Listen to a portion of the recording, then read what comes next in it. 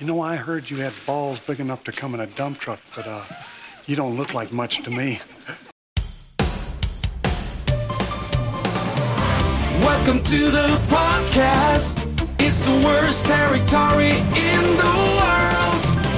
Personalities, history, and all the stories. We know you're craving for more knowledge. Let the champions get their glory. It's the worst territory in the world. All right, everybody, welcome in. It is the best time of the week to talk about possibly the worst territory in the world. I'm Gabe, sitting here with Chris. Chris, it's been hotter than hell outside. How was your weekend? It's been hot here for many days, and it's brutal. My buddy who has he's a big farmer up north, and he has a bunch of cattle. He said his neighbor has 400 head of steer, and yesterday 800 died because of the intense heat and the dew point being so high. He said that's about a $2 million loss. And my God, dude, I've actually seen people with the conspiracy theory that this is just a normal August in Kansas City, folks. Like, come on, they're trying to scare tactics in the media to make you think this is worse than it really is. I'm like, no, this is different. I mean, if you've lived here a long time, this is different. But anyway, Gabe, it's a somber show today because, of course, after we heard on Wednesday that the great Terry Funk has passed away at the age of 79, I immediately wanted to tell you, like, hey, we need to, although it's not like Tommy Dreamer and Dr. Tom Pritchard doing a show about it, but I wanted to do a show with me and you and just get a couple of our friends that have some good stories about and concerning their fandom of Terry Funk to really talk about him because, Gabe, I don't know.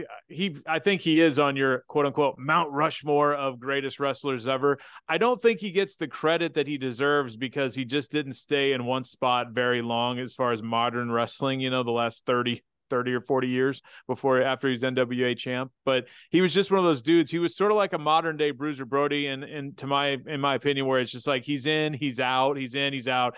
He's so talented. He could always get a job, but I think he's overlooked because of that.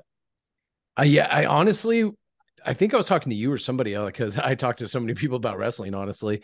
But I was saying how he might be the most overlooked guy in Mount Rushmore because before his death, if you ask me who's your Mount Rushmore of pro wrestlers, I wouldn't put Terry Funk on the list. And it's not because he's not up there. It's because, like you said, he is so overlooked because he was never, he was the NWA champion, right? But he wasn't Ric Flair status where he was 17 times. He wasn't main eventing every card in the heyday and when we were watching. Yeah, he main evented against Ric Flair, but he never held the WWF championship. I think he just always flew under the radar. And there was those years where he took time off to go pursue acting, which, you guys can't see it, but Chris's background is a legendary scene from when Terry Funk confronts Dalton in Roadhouse. And I think he is, though, one of the most overlooked Mount Rushmore guys of all time. He was so influential in the hardcore wrestling scene, which I don't like him actually having that moniker as like, hardcore wrestler Terry Funk. It's like, yeah, he did that, but he transcended so much of that blood and guts type of wrestling. It just so happened that when that stuff was really popular, like ECW's first pay-per-view, he was the one that went off the air with it. But yeah, Terry Funk, man, so underrated all around, promo ability, wrestling ability, all that. And maybe the greatest wrestling chameleon we've ever seen. This is a guy that can go in. He was never, NWA champ. He had other titles as well, but he wasn't the dude that was always, like you said, on the top of the card. He could slide in and be in the mid card, be in a tag match, be in a hardcore match of some sort, just helping someone get over. I mean, dude, this is a guy. I would talk with Tommy Dreamer about him being on his House of Hardcore a lot. And those are his final sort of getting to the final in-ring days of Terry, where he could just have a fun match with Tommy. And, this guy could go in and out. He changed with the times. I know this has been talked about a lot because, I always thought it was so crazy that here's a dude that's in these black and white pictures holding the NWA title back in the days of the Briscoes and Harley and all this. Yeah. And then you flip around and like he's doing moonsaults in ECW with, Dreamer and Sabu and all these guys involved. And you're like, wow, how many people can say they went from that to there? And he's still like the redneck from Texas, everyone respects the hell out of him. And he, like I said, he was so talented that he was probably on a very short list of people that could basically just no show on Vince McMahon and then get a job again in the future, because that just didn't happen. Like he would, the old story of like, anytime he was sort of done with the territory, got sick of what he was doing, he'd say, "My horse is sick, I'm going home," and he'd go and like he would just leave. One of the best stories I heard online is this video that my friend and I would watch all the time. There's a shoot interview with Honky Tonk Man and Lanny Poffo that's on YouTube. And I think they asked about the Junkyard Dog, or maybe it was about Terry Funk, but they said they had this funny story where they said that he was wrestling Junkyard Dog Funk all over the place. This is before he left way back in the, mid 80s or whatever, and wrestling Junkyard Dog and could not stand him because, Junkyard Dog at that point was definitely not a good in-ring wrestler that Terry Funk wanted to have battles with, apparently. So they're at an airport and Jimmy Hart and Terry Funk were there. And he's like, he looks up and one way is going to, New York and the other way is going to Texas. And he said he just looked at Jimmy Hart and he said, "Jimmy, I'm sorry. I can't wrestle the Junkyard Dog anymore. I'm going home." And he just went home and never just like no showed the rest of the tour or whatever, and you're like, and then the guy got a job years later, and like, it's like, but he's so talented and so loved by everybody that he knew that he was going to get a job. I mean, this is a guy who cut a record. I mean, we've talked about it before. This guy cut a record in Japan that was a big deal. He was a big deal in Japan. He was a big deal everywhere he went. He carried this larger than life persona. My brother said it best yesterday when we were texting him. I mean, we really didn't text that much about it, but which is surprising because we both love Terry Funk so much. But he said, the last wrestling outlaw is dead. And that's true. Jeff Jarrett calls like a Brody. We're talking about a guy that didn't need to sign a 10-year deal. Nope. Didn't need to. He wasn't, locked down anywhere for years. I mean, he would spend a couple years here at WWF, a couple years at the dying days of WCW. But dude, like he went everywhere. He was still, like you said, he is the last outlaw. He was the last sort of free agent guy that was just like a, so super throwback. So you got to think that has to do with the fact that he comes from like a promoting family. I was going to say, why do you think that? I was going to ask you why you think that is. Why do you think his father, his brother still has, Dory Funk Jr. still doing stuff in Florida, still has a school, still around. Remember Dory Funk Jr. was going to sell Major Bays in a diagram of how to beat Vince McMahon. It was $1 million. I remember that. Like Major's Wait, like, what? Yeah. He offered Major Baysden a plan. He was like in a PDF format, a plan of how to take down Vince McMahon, and it was for $1 million. But so he was going to sell him the PDF for $1 million. Yeah. It was like that's incredible. He was probably going to have a little bit more hands-on experience with it as well. I'm sure. Oh my God, he's at school and all this stuff. Do you have? If we go 50-50, would you want to buy that plan? Like if we had disposable income?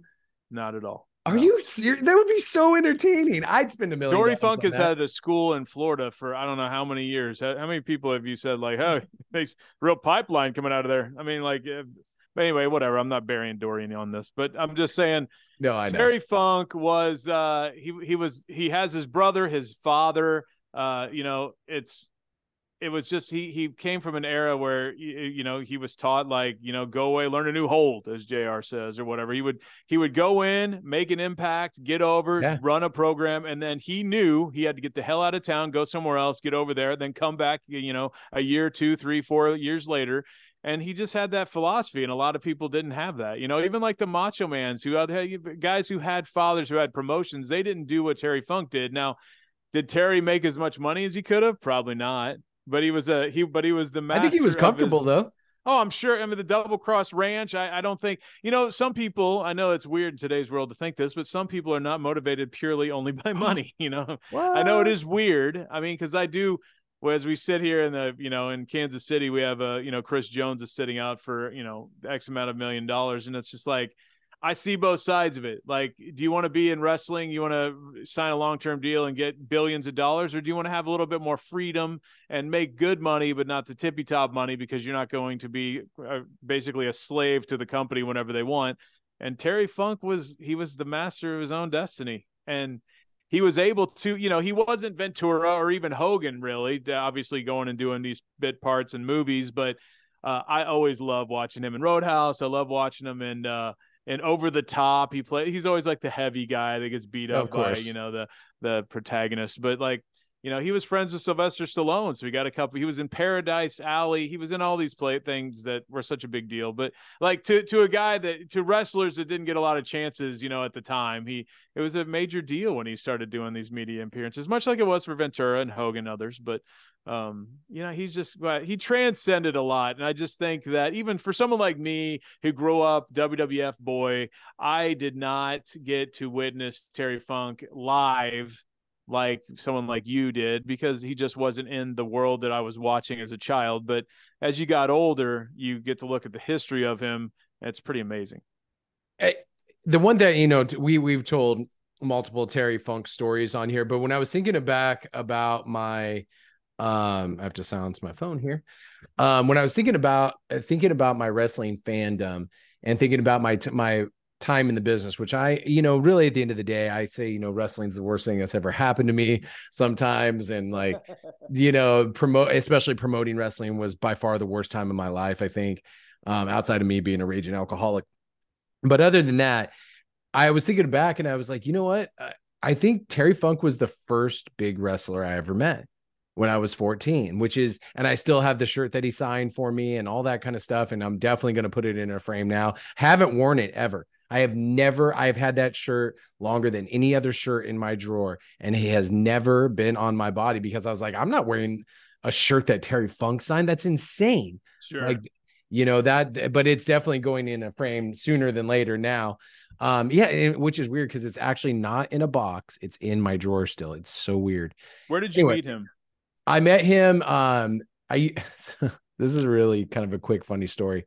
So me and podcasting have actually a very, very deep history. I was actually hosting a wrestle radio show in my hometown of Lancaster, California, where we would go in to this studio, and I was like 15 at the time. And we would go into this actual radio studio, and we would record it, or we would do it live, and we would put it out on the internet. So it was like an internet radio show. Mm-hmm. And anyways, the guy that I knew that did that ended up trying to promote a show. Boy, does that sound familiar. Ended up trying to promote a show, and he flew in Terry Funk for an autograph session. And I forgot the name of the federation. It was like EXPWFYKL Lancaster, California, whatever.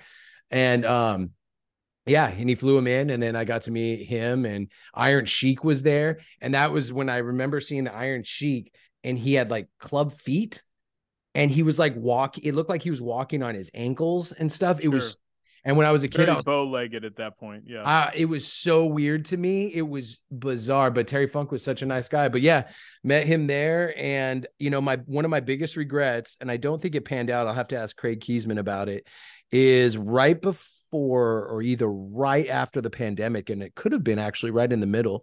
Kiesman was going down to Texas a lot and working for, God, what's that guy's name? Denton. Was it Len Denton? Just the SWE. Yeah. That one. Yeah. And they were going to bring Terry Funk in, and I was going to travel with Kiesman down because I'd never quote unquote worked with Terry Funk before. And I knew we didn't have many years left with him. I knew it. But I think he actually had to cancel that because of health reasons. But one of my biggest regrets in wrestling is never actually meeting him in the business as we speak. But yeah. So the history that I had with him was, Like I've said down here many times, I started in 97 at WWF.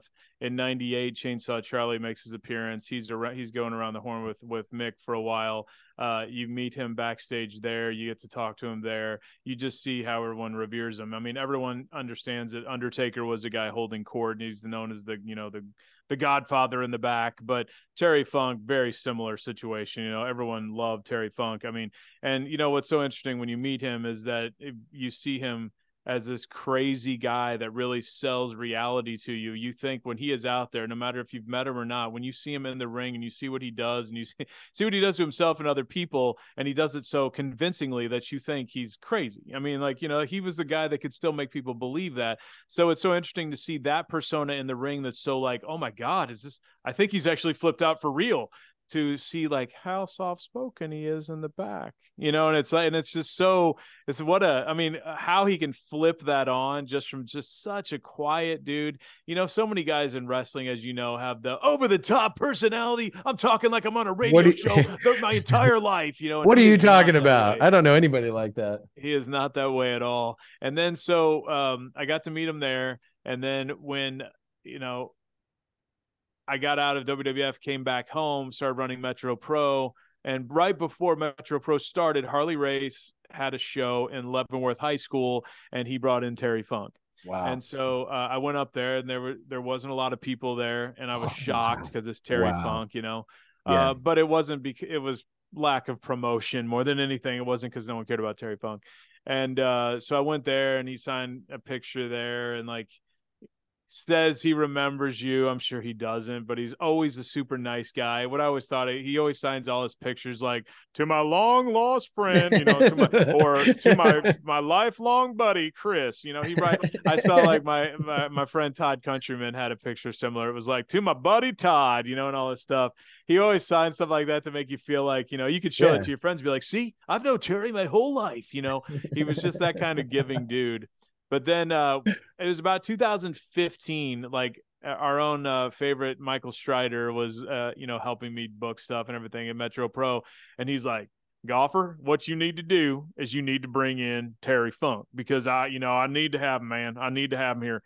And I looked into it, and it was pretty expensive. And other indies at the time were bringing him in, not really to work, more just really just an appearance and autographs at that point. And he was pretty high, and it was really hard for me to pull the trigger on that. But when I actually did want to do it, I went through Dr. Tom Pritchard, because he was still talking with him and he was very tight with him. And I messaged him and I said, hey, I'd like to book him. And at that point, he's like, I just saw him. And he goes, I don't really think it's possible at this point, and that was like 2016. Yeah. And it was getting to the point to where I think it was, his memory was slipping.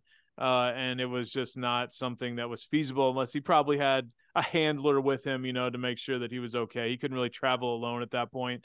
I know he went on to do some stuff with, it was right around that time. I guess he was doing stuff with House of Hardcore, and I guess he did some stuff with Major League Wrestling. I was reading today where he was doing it in like 2016, 17, stuff like that. But that's he crazy. Did it until he couldn't do it anymore. I know it was only 6 years ago, like 73, But it was like, he was always such a nice guy, did not big time you, was not like, Harley was like that too. Those guys were cut, different era.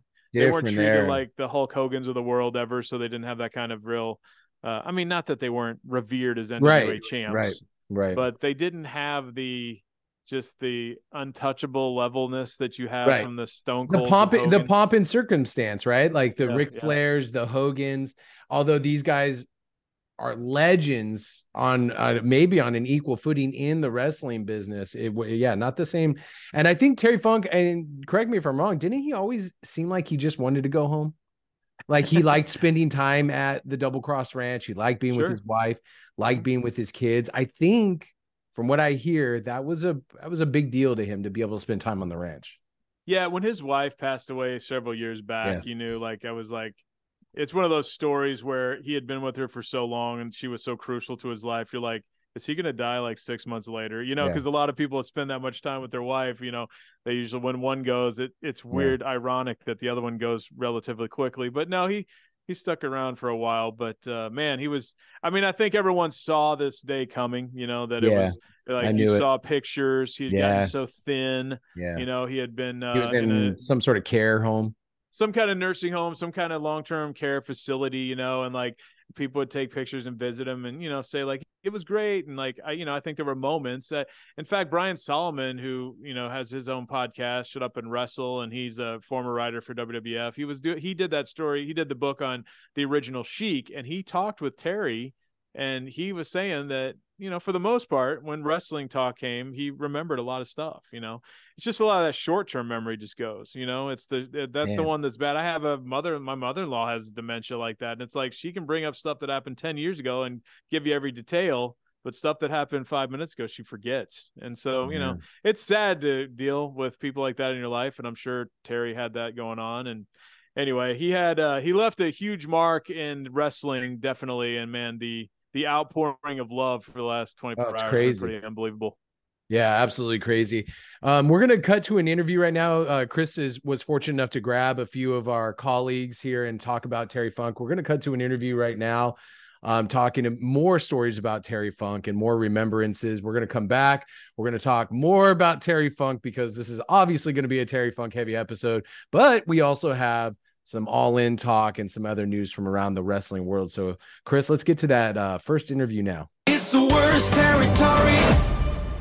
Well, joined now by friend of the show, Dan Gier. Dan, a longtime associate of Harley Race, and he's seen a lot of things in wrestling. And I know Harley and Terry Funk were longtime friends, Dan. I got to actually meet Terry once again at a Leavenworth show you guys had in like 2009 or 2010, right around there. And that's where I got to see Terry Funk again after my times in WWE. But when was the first time? Well, let's start with this, Dan. Did you see this coming? When was the last time you saw Terry Funk? I had talked to Terry on the phone earlier around Christmas when the first reports that were being basically talked about by people that should know, such as Mick Foley, people with some reputable understanding of who Terry is and knew Terry personally, that he had been, had some health issues, had been in a home, had, the girls, after Vicky had passed, the girls were doing their best with him. But, he is a wrestler and he is Terry Funk. So I'm sure it's hard to keep him bridled. Right. And, those guys that sacrifice their life, their body, and unfortunately part of their well-being at the end of their life, they start to slip a little. So peace of mind is having, someone around to assure that Terry actually ate for the day, or, just didn't sit there and look out the window all day. So sure. I talked to him when he was in there. He was in great spirits. Brandy Lee had been there, he had said, and he was all tickled to death talking about the girls and how things were, and missed the old big blonde-headed feller. And so he was in good spirits the last time I talked to him. The last time I saw him was when Harley brought him in for one of the final big showdown shows right before Harley had passed away, and visited with him a little bit then. He's always a hoot to visit with. Some of his stories get a little off color. Of course, wrestling back then was off color a little bit. Of course.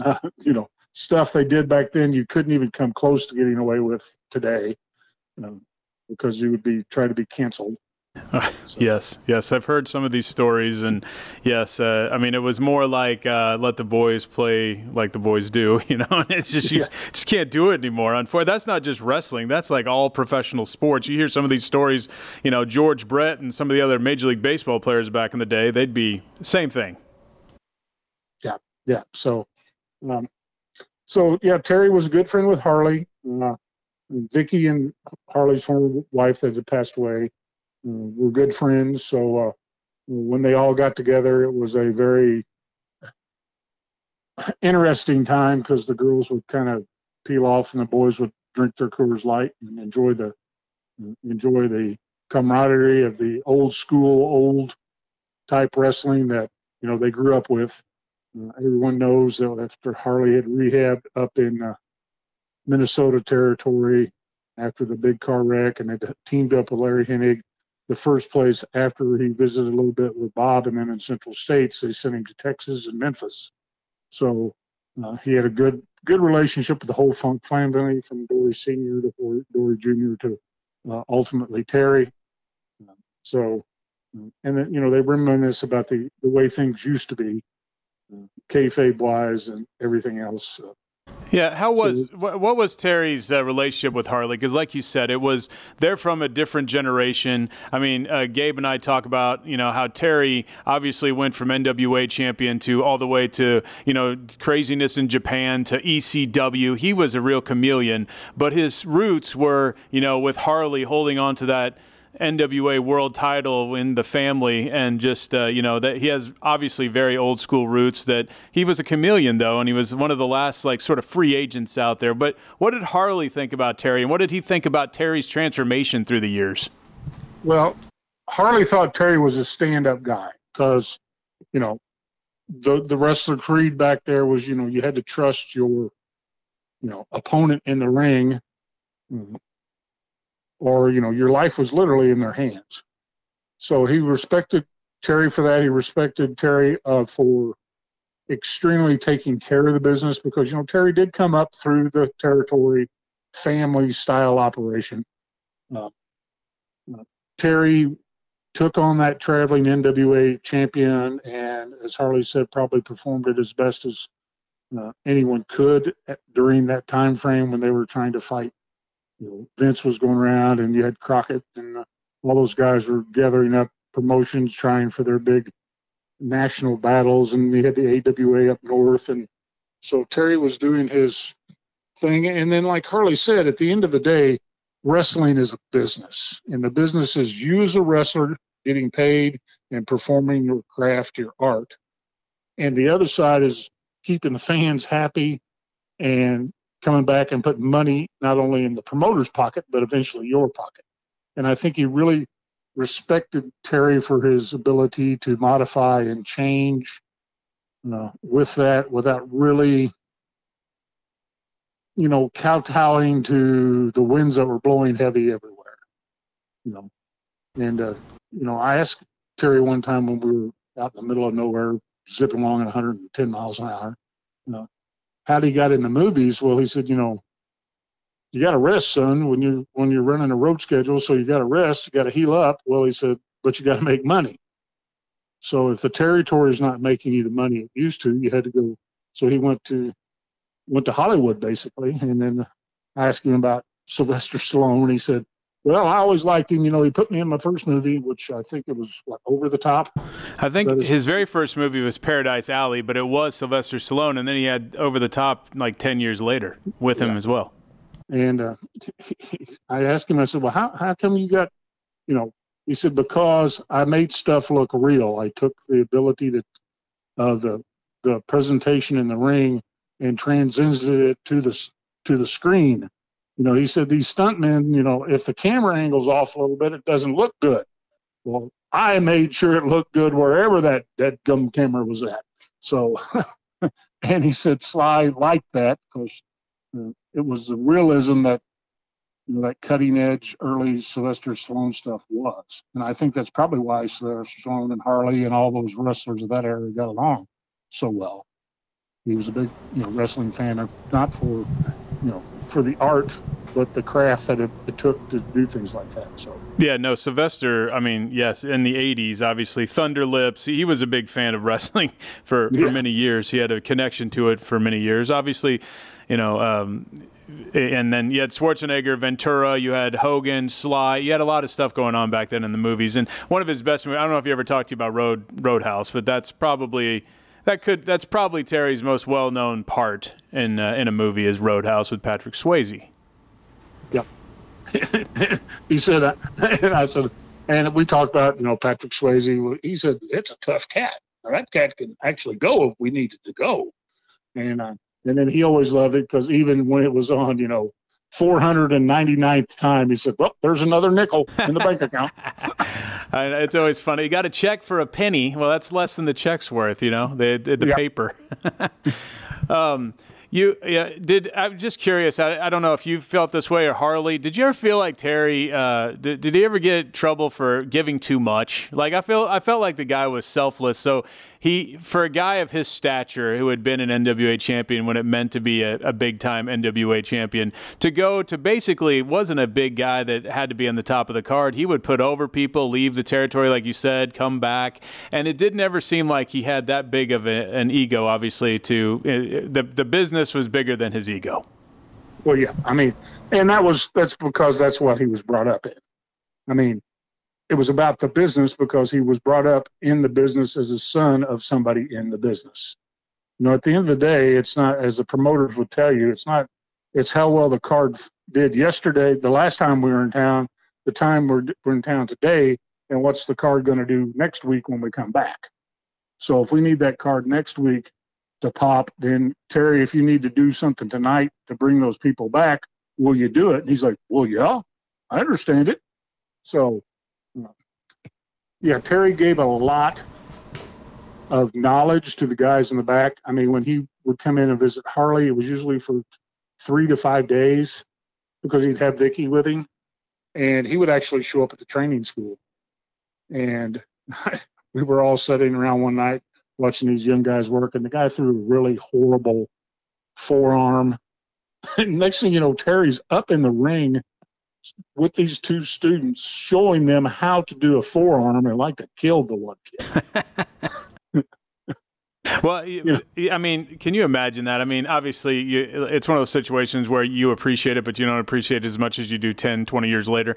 Having Funk and Harley in the same place teaching you, if you're lucky enough to be in that situation, how awesome that was. I mean, he didn't need to do that.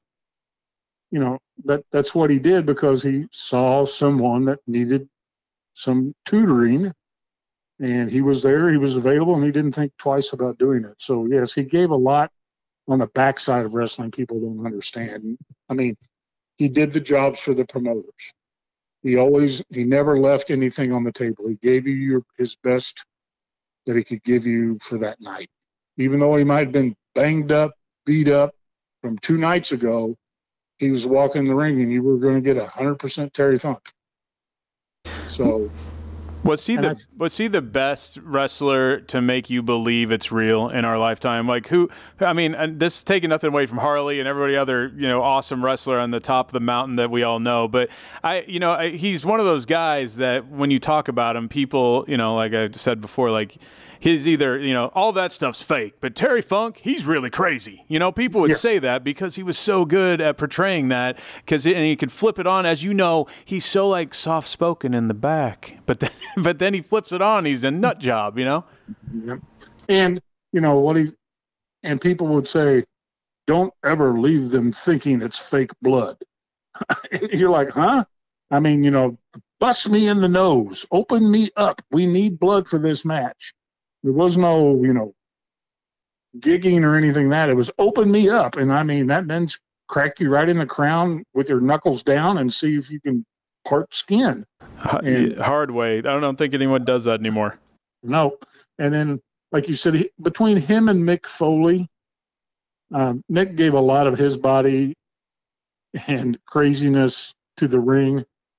I mean, when you fall off cages through tables, that takes some crazy things. When you take a chest full of barbed wire wrapped around a bat, as Terry did that night, that takes, it wasn't, and I mean, he tells you, put it in there, make it believable. The guy in the back seat paid as much as the guy in the front seat, and we got to make sure the guy in the back seat believes what's going on.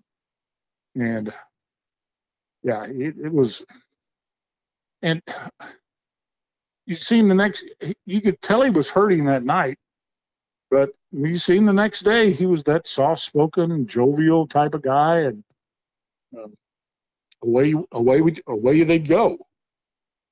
So he was one of a kind, without a doubt. Did he ever joke with you or Harley about like how many times he retired? Because it became a running joke. How many times? Oh, Terry Funk. Oh, you're gonna retire more times than Terry Funk. It's just that was one of the funniest things about him, I thought. Yeah, he'd be sitting there and some guy go, well, I thought you retired, Harley. He said, well, Terry. And Harley goes, his bank account didn't retire, did it? You can always go back to the well. Yeah. Yeah.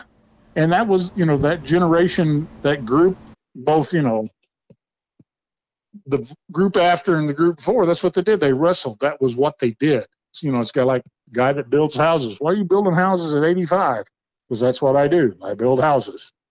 You ask Terry Funk, what are you doing at wrestling at 69? That's what I do. I wrestle. Did he ever give you any stories about how he just decided to leave a territory impromptu after a match or something, and he just no-showed the next time? He's not known for being obviously unprofessional, but the only time you could a promoter could possibly do that, like Vince, would be like, yeah, he just went home because his horse was sick. I mean, he had some classic lines for not returning to something that he didn't want to do. Right. And,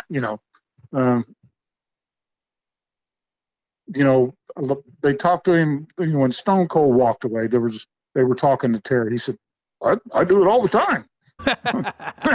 He goes, if there's something that I personally don't want to do and I know is not good for my business or your business, car keys are in my pocket, car's in the driveway, I'm gone. So yeah, retirement and disappearing in the night. Because I don't know if there's a story when Macho Man worked for WLW a couple runs. He disappeared during the night. And Harley was telling, we had Terry in right after that. Harley was telling Terry that, and Terry goes, well, I guess he had to go home. He could relate. He could relate. Yeah. Yes, he could. He's like, well, Harley, you wanted to go home. That's what it was. So, yeah, he was definitely. I mean, it's just classic, and he had the talent to back it up, so he's going to get a job. That was the thing. When your brother's running one of the biggest territories in the NWA, and you can pull stuff occasionally, A, on your brother if you're in your territory, and B, well, I can always go back and be the Western Texas champion, or they bled over into New Mexico and up into Colorado a little bit, and up in the Panhandle of Oklahoma. Well, I'd go be the champion, and back then that was pretty decent living. So, and then he had the ranch on top of that. Yeah, he didn't seem like the kind of guy, like everyone wrestles for money. That's what you do it for. I mean, you do it for you do it for the love. I get all that. But at the end of the day, someone of his stature, he's hit a point to where he makes good money. However, he did not ever seem like, or he didn't come across to, from a fan's point of view, as someone who really lived just for the money. Because I feel like he could have gotten a lot more money if that's all he did it for. Right. I mean, you had the feeling he would be one of those guys that probably had the first $10 he ever made.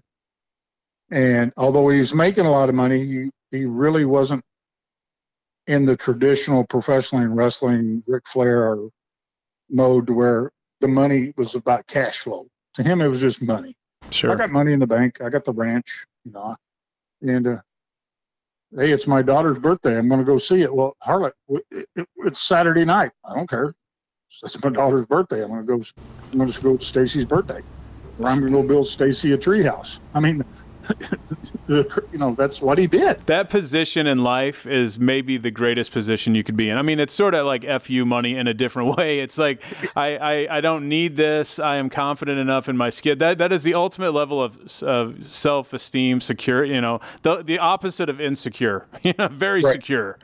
But I do want to get to some levity about him because I'm sure there's some stories we can talk about. But the one thing I did want to ask you, because I'm sure you've been to both with Terry and Harley in a bar. They say, I read something yesterday after Terry passed. Someone said, I don't care what anyone says. I know everyone says Harley's drank beer the best, the quickest, whatever. He said Terry Funk drank a beer faster than anyone, including Harley Race. Now, can you confirm or deny this? I would say that's 99.99% true, because the two times that I've actually been around when they were, quote unquote, besides sipping and visiting, but I mean drinking. Yeah. Terry was always getting up to the bar and always bringing beers back, and there were always beers in front of Harley, and Terry was always out. Look, I don't really hear that about him. Of course you hear Andre, and that's a whole different thing. But then Harley, he's known as he can gulp one down in like a quick, flick of the wrist. But I just thought that was funny. I'd never heard that Terry was at least equal to Harley. He could, as Harley would say, put the sweat back in you with the best of them. So I don't know. Before I let you go, is there anything else we can talk? I know that there's a lot of probably R to X-rated stories that can be told about Terry and or Harley together or whatever, and they don't have to be together. But did you have anything Terry told you about or that you witnessed personally that you think is a funny story that should be passed down through the ages? I went with Harley down to Amarillo, and then they had a special appearance together in Odessa. Well, Amarillo and Odessa, Texas is kind of like that drive from Kansas City to St. Louis. I mean, it's just plain horrible. Horrible, yeah. Horrible. But as we were going down the road, they started giggling. And I mean, like schoolgirls. I'm like, what? And we went by what looked down a rundown radio gas station. And Terry then said, well, that used to be at night the only station open between Odessa and Amarillo. And, we were driving 70s and 80s cars. So that would be where you had to stop and get gas and do other things. And the guy that ran it was a big wrestling fan. So they pulled a rib on him. And basically, because it was kayfabe time, so Harley didn't ride with Terry and Terry didn't ride with Harley. Their cars were filled with other people. Harley typically had the heel tag team and maybe a heel training or just, that was, and Terry had the local guys with him. So they literally, Harley would stop, walk in, get his gas, tell the guy, I'm looking for that Terry Funk, blah, blah, blah, and then get in his car and leave. And minutes later, Terry Funk would show up. Because they were kind of riding in a caravan type thing. And that guy would say, man, Harley Race is just here and he's looking for me. He said, well, you tell him I'm looking for him. Well, then 5 minutes later, Harley had circled around town and came back in. And they did that like 8 times to this poor guy until he finally caught on what they were doing. That is classic. And Terry goes, what else do you do in 1976 when there's nothing between, two godforsaken places? Yeah, that's what people they don't know that. They don't have the perspective of knowing the time before you can just scroll and have fun on your phone for 4 hours. Right. So but they always talked about, the rib they pulled, and they knew the guy's name even. And they kept, it's stories like that. And how hot Harley always thought Texas was, and how cold Missouri was to Terry because, they came from 2 different climates. So but they both had a mutual respect for one another that I've really not seen it between all the legends that I've been around with Harley. I mean, those two are almost kind of like brothers. There was a lot of respect between old man Hart and Harley, and even Brett, but I mean, there was even more respect between Terry and Harley, and part of it was probably the lineage of Harley, really getting his feet on the ground when he went to the Texas territory after he'd been hurt, and started to break out as a singles wrestler. So, and they had the history passing the NWA belt from one to the other two. So, it was that doesn't shock me. I mean, I don't know who I would have thought. I would have thought that more than Harley and Flair, and I would have thought that I don't think I would have think of anybody. If you asked me that question, who do you think Harley was tightest with? It would probably be him because they were pretty similar in many ways, just from the outside. Yeah. Oh, and the inside, they're both crazier than the bed bug, or could get crazier than the bed bug. Well, who drove faster? They would pass one another. It's the craziest thing I've ever seen. They were literally, if you're cruising 110, some guy blows by you at 127. Well, then you speed up and blow by him at 130. Well, then 15 minutes later, he's blowing by you. They get out in that West Texas, desert territory, whatever. where there's nothing but miles and miles of highway. And it was just like, all right, let's see who can blow things up. And what a good time to be alive. Yeah. And so the respect between Terry and Harley, and then I've seen Harley with Larry, and of course that respect was there. So I've never seen that respect between Harley and two other wrestlers, anywhere. So, and Terry earned it because he was old school. And then, like you said, he was a chameleon because he kept, if this is what wrestling is going to be, if I've got to go to Japan and be crazy to keep wrestling alive, to keep my craft alive, then that's what I go do. I've got to, show up at the ECW and become one of the hardcore guys. No, that's all right too. I mean, that's, it was that laid back attitude that Terry had. Like you said, he was very soft spoken and he giggled and grinned a lot until the lights came on and the bell rang.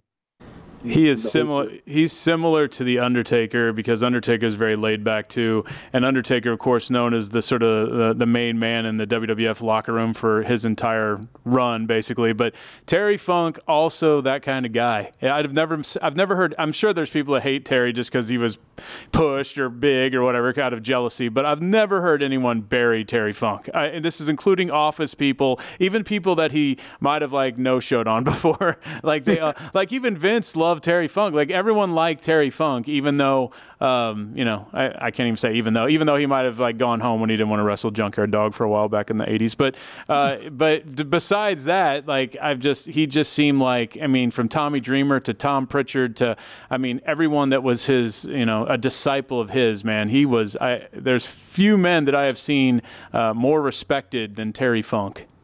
Yeah. And a lot of it is the way he taught. He taught in private or in a small private, in the kayfabe group. He wasn't one of these guys that would come into a locker room and just rip you a new one. Or even not even let you get to the locker room. As soon as you broke the curtain, he wouldn't be up crawling all over you. And, he would have that, presentation about it. He'd sit down next to you or pull up the chair and set it on sideways or spin it around and say, now, son, what could you have done? Didn't really make any sense. It didn't look real what you did. What do we need to do to make it look real? And that's just the type of guy he was. He was truly a legend. And Dan, thank you for joining us on the show because I wanted to get some perspectives from some people that spent some time with him outside of his bubble and just around the Midwest here. So thanks for joining us. All right. Thanks, guys. Appreciate it. I had a dream last night. Oh, yes, and it was a beautiful dream. I dreamed that I was on the front porch of the Double Cross Ranch, and my father, who's long since gone, was there in a swing, swinging with me. And up drove a long black limousine, and the left front fender was dented in, and the door opened, and out stepped a beautiful lady.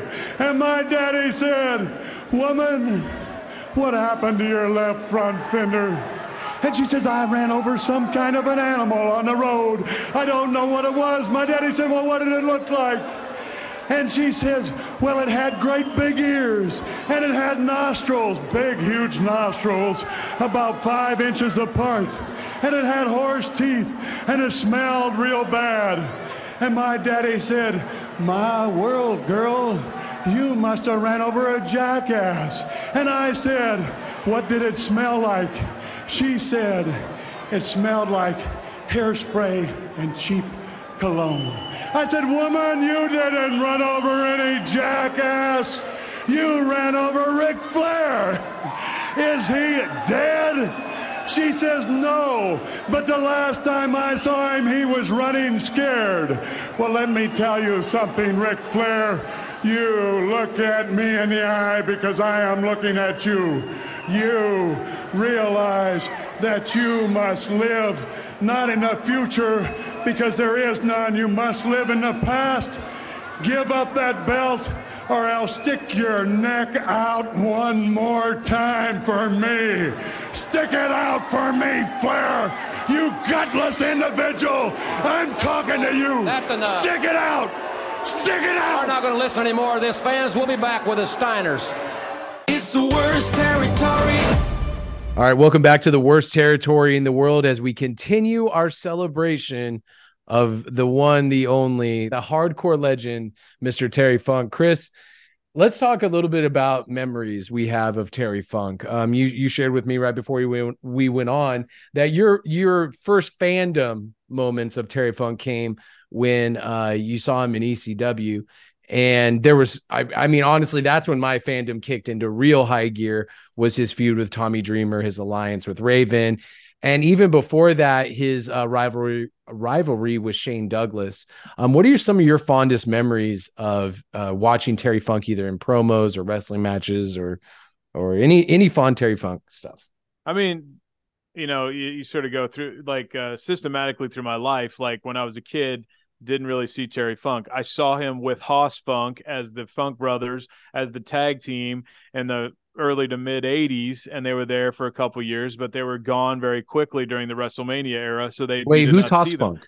Haas Funk was what they called Dory Funk Jr. Really? And so they called him Haas. They called him Haas. And then what happened is Terry left, and my horse was sick. He left. Right. So then they brought in now I'm blanking. The other Funk, they got in fights Jimmy with Jack? everybody. Jimmy Jack Funk. Yeah. Jimmy Jack Funk came in to tag with Haas Funk still, because Haas stayed.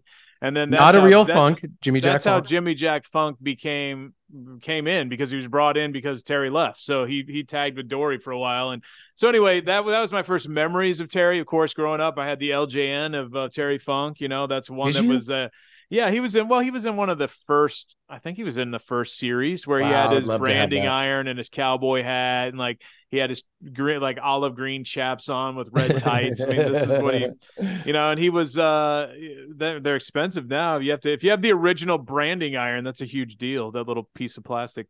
But, that was what I remember him first. And then, not being an NWA guy or WCW guy, I did not watch all his classic battles with Ric Flair until I was an adult. And then fast forward to when I'm in the mid 90s and I'm getting these bits and pieces. The internet's now a thing, and you're watching like Terry Funk on this thing called ECW.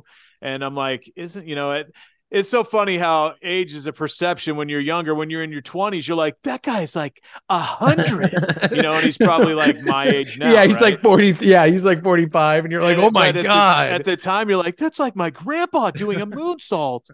And that's why he was like middle-aged and crazy in ECW, and he did the moonsaults, and he did the, he was just he did everything he ever did in Japan, and all the stuff that you heard about the death matches with Mick Foley, which I've also watched, and I'm sure you have seen those millions of times as well. But just the crazy stuff he would put his body in and get involved with. Like, he was just so, for a guy being from Amarillo, it was just funny to see how open-minded he was to do anything in the wrestling business. And then you move forward to like Chainsaw Charlie and see him return there. Then when I'm working for WWF, you see what he did in WCW when he would go and ultimately becoming like the commissioner for a while. But that was in WCW. It was just falling apart. I mean, it was just WCW was such a shit show. It was. And you're like, part of you is like, why would Terry even like want to go over there to even do this? But I'm sure he did it for some of his friends that were there. Yeah.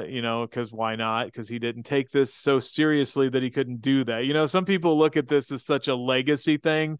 I mean, I think we all joke about how many times you're going to retire more than Terry Funk. Right. Terry Funk has had so many retirements. It became a joke. I mean, it's like, and I'm sure he like thought that was funny, because I think in an interview he said, I'll never really retire, but he'd always have, his big WrestleFest match and like stuff on the Double Cross Ranch. I mean, there was just, so anyway, like what I would say is when I came back, you would see some of the crazy crap that in person that he would do with, with Chainsaw Charlie, when he was doing these crazy bumps, even past the age of when he did ECW. God.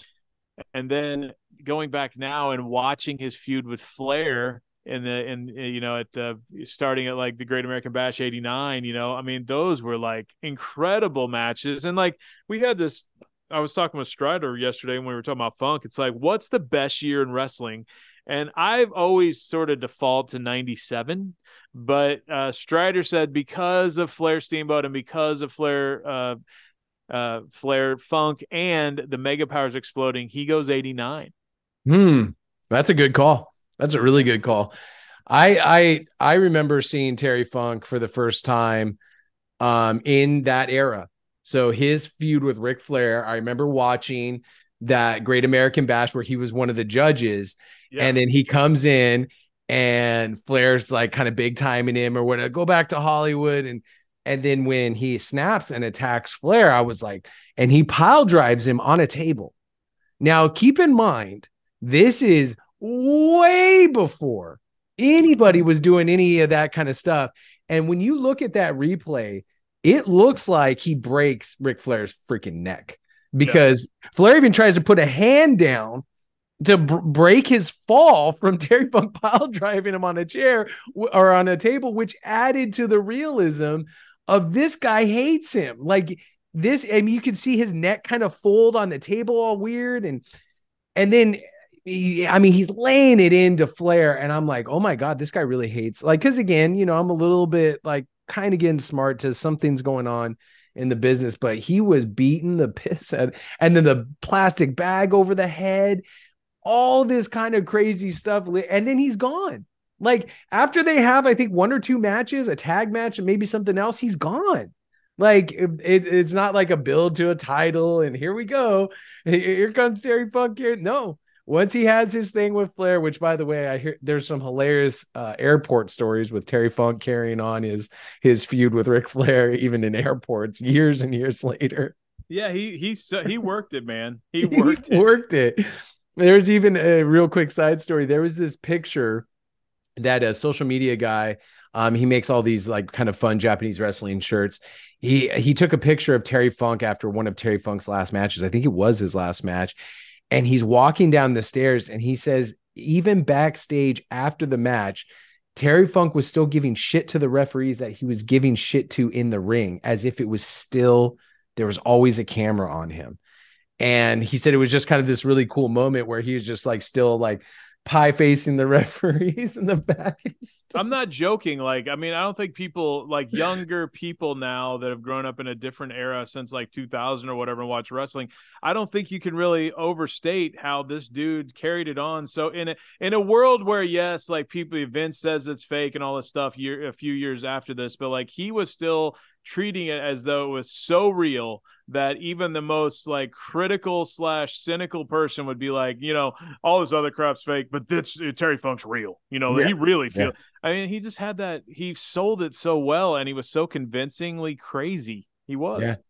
And flash forward a couple of years later to when I started watching ECW on a black and white TV on a UHF channel. Yes, that's a real thing. And seeing him again, just blowing my mind with the pile drive. He pile drove Arn Anderson through this little slat of a table that was leaning up against. It was like a piece of table laying up against the canvas and the bottom rope. And he pile drives him through that. And it's like the first memory I have of ECW. And I'm like, oh my God, this guy's still doing it. And then from then on out, it was just like my obsession with ECW began, and seeing him just, in so many classic ECW programs. Obviously one of the biggest moments of my childhood was the ECW pay-per-view. That's how big of a fan I was. And when they're going off the air and Terry Funk had won the belt and he's gushing blood. I mean, I don't know what he did to himself, but good gravy. He hit an artery or something, like just completely covered in blood. And they didn't think that was going to hit air. Remember, they were running out of time. It was like it was their first pay-per-view and time. And the transformer blew up like right after that. Yeah. After they were counting down, and then it was like 5 seconds after it blows up. I wish Tommy Dreamer obviously will have. I'm sure he'll write a bunch of stuff on social media and talk about it on Busted Open. But he's just Tommy Dreamer loved Terry Funk as much or more than Mick Foley. And Mick loves Terry Funk too. I've already seen Mick Foley sort of put it out there. I think if I was going to listen to two people about Terry Funk more than anything, it'd be Mick Foley and Tommy Dreamer. Dr. Tom very tight with them as well. So, they just love him so much. But I would love, what I was going to say is, if Paul Heyman had a little bit more sincerity to him, I would love to hear like how much, he attributes the rise of his era of ECW to Terry Funk's like reputation that he brought to the company and what he did for that, because Heyman is so, disingenuous when talking about things, as far as like he just overstates everything to such a theatrical degree, you know, which makes him a great on-air person he's in a worker. wrestling, but it never turns off. So, but I mean, you have to think that, you know, like you said, Terry Funk being an ECW at a time where you're like, I don't really know who this Tommy Dreamer guy is, and I don't know who RVD is or whatever, but that's Terry Funk, you know, I mean, like that. You know, the credibility was like off the charts for the ECW that was sort of transitioning to extreme from the East Coast, you know.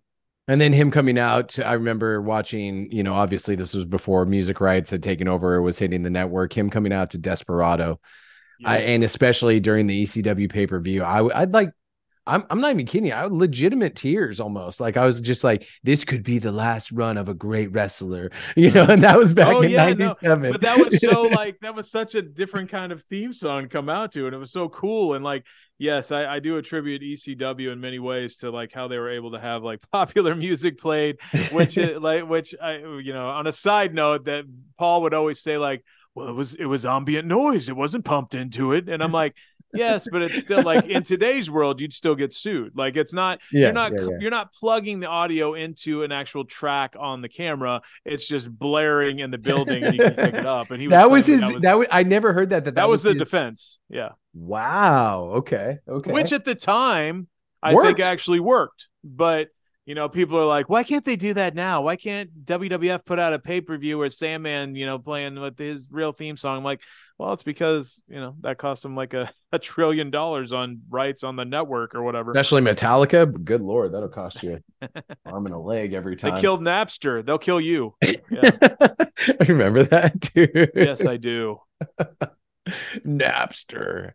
But yeah, there's so many, you know, and then throughout, let us not forget the whole dumpster incident when he was tagging with Mick Foley or Cactus Jack or whatever. Road Dogg and the Outlaws, yeah. Yeah, even like you saw the popcorn or the styrofoam peanuts fly out or whatever, but you still were like, oh, I don't know, man. That was pretty. Do you remember the next night?